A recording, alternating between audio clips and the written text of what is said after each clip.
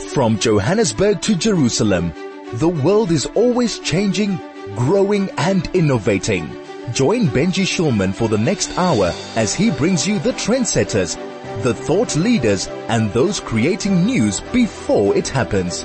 Only on the New Blue Review, your favorite Jewish culture and current affairs show. Every Monday at 9 a.m. right here on 101.9 High FM. Rob Hutchinson on the line. He's from TIA South Africa. Rob, how you doing? Good morning, Benji. I'm very well. Trust you too. Yes, I'm doing fantastic. Thank you so much.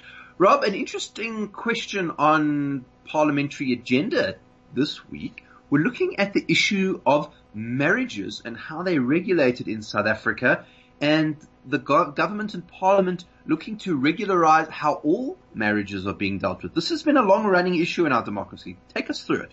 Yes, it has. So it's, the big mistake we often make is looking at legislation in isolation, whereas you've got to step back and have a look at the big picture.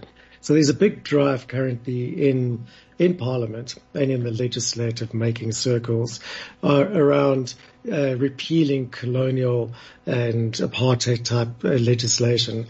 Now what they're doing is they're starting with the Department of Justice and all the laws and legislation that fall underneath that department. And one of them is the way marriage is defined and partnerships are defined and even family is defined in South Africa.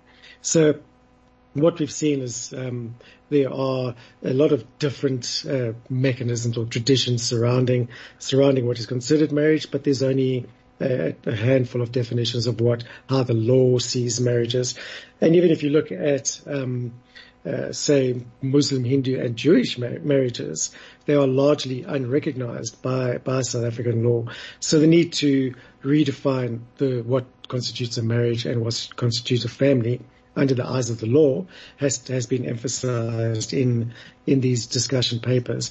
And the discussion papers are one of the first steps in changing and amending legislation. You start with a green paper and then you move on to a white paper.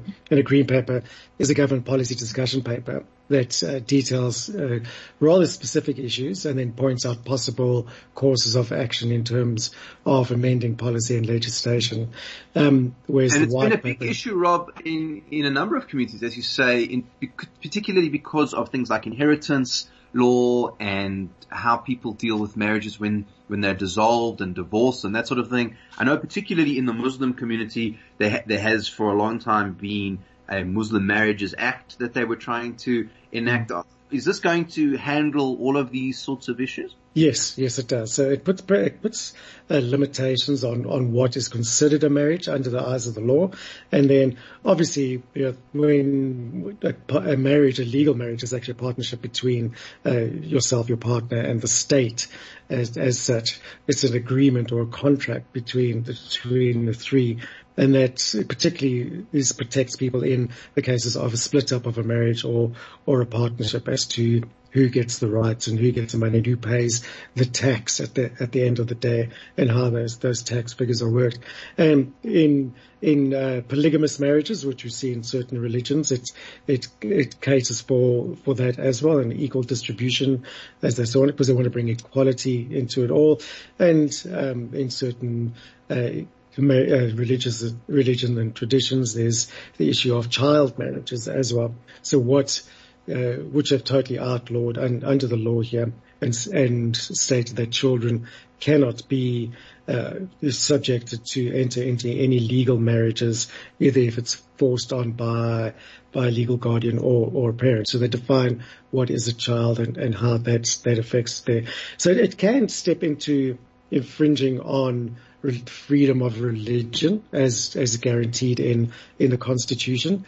And that's probably what this white paper and green papers is all about, to find public comment and see how to fit all of that into a single marriage statute that covers all. So very, very controversial beforehand with all these different kinds of marriage acts. Are we expecting there to be an amount of controversy this time around with this particular process? I have no doubt there will be, especially because it crosses that boundary between, what should be the state and what should be religion, and how the two should be intermixed.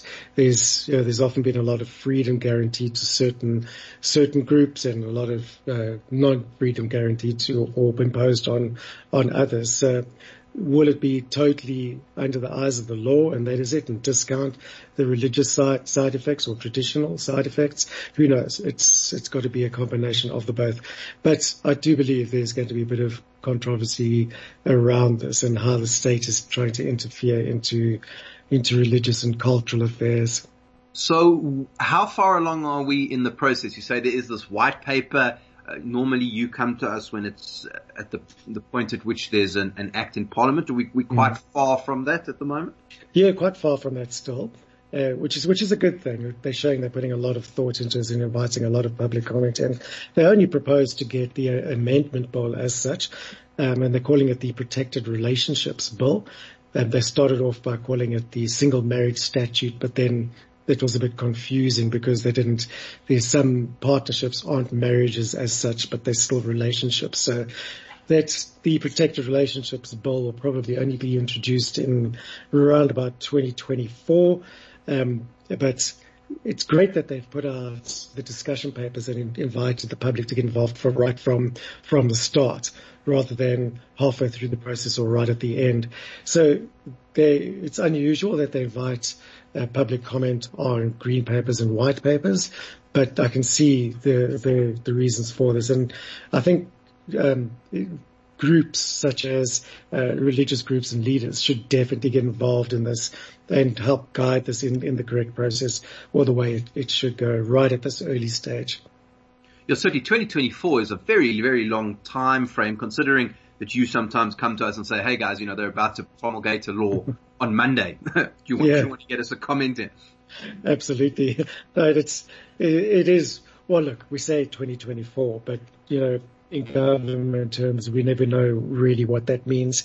Will it be after 2024, or will they introduce a completely different law in the meantime to meet the needs of somebody or some group of people that want to get something pushed forward immediately?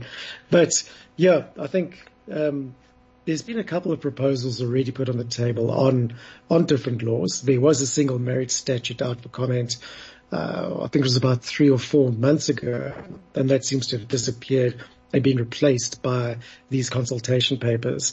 So maybe there's already pressure coming from different groups or from different sectors within Parliament. But either way, it's a good thing to see involvement of the public, and government being willing to engage with the public at such an early stage in the policy formation process. Yeah, absolutely. And I'm sure you can see it there on the Dear South Africa website. Rob, thank you for joining us. We'll chat to you again next week. Fantastic, Benji. Thank you so much. Have a great week. We go Rob Hutchinson. He's from Dear South Africa.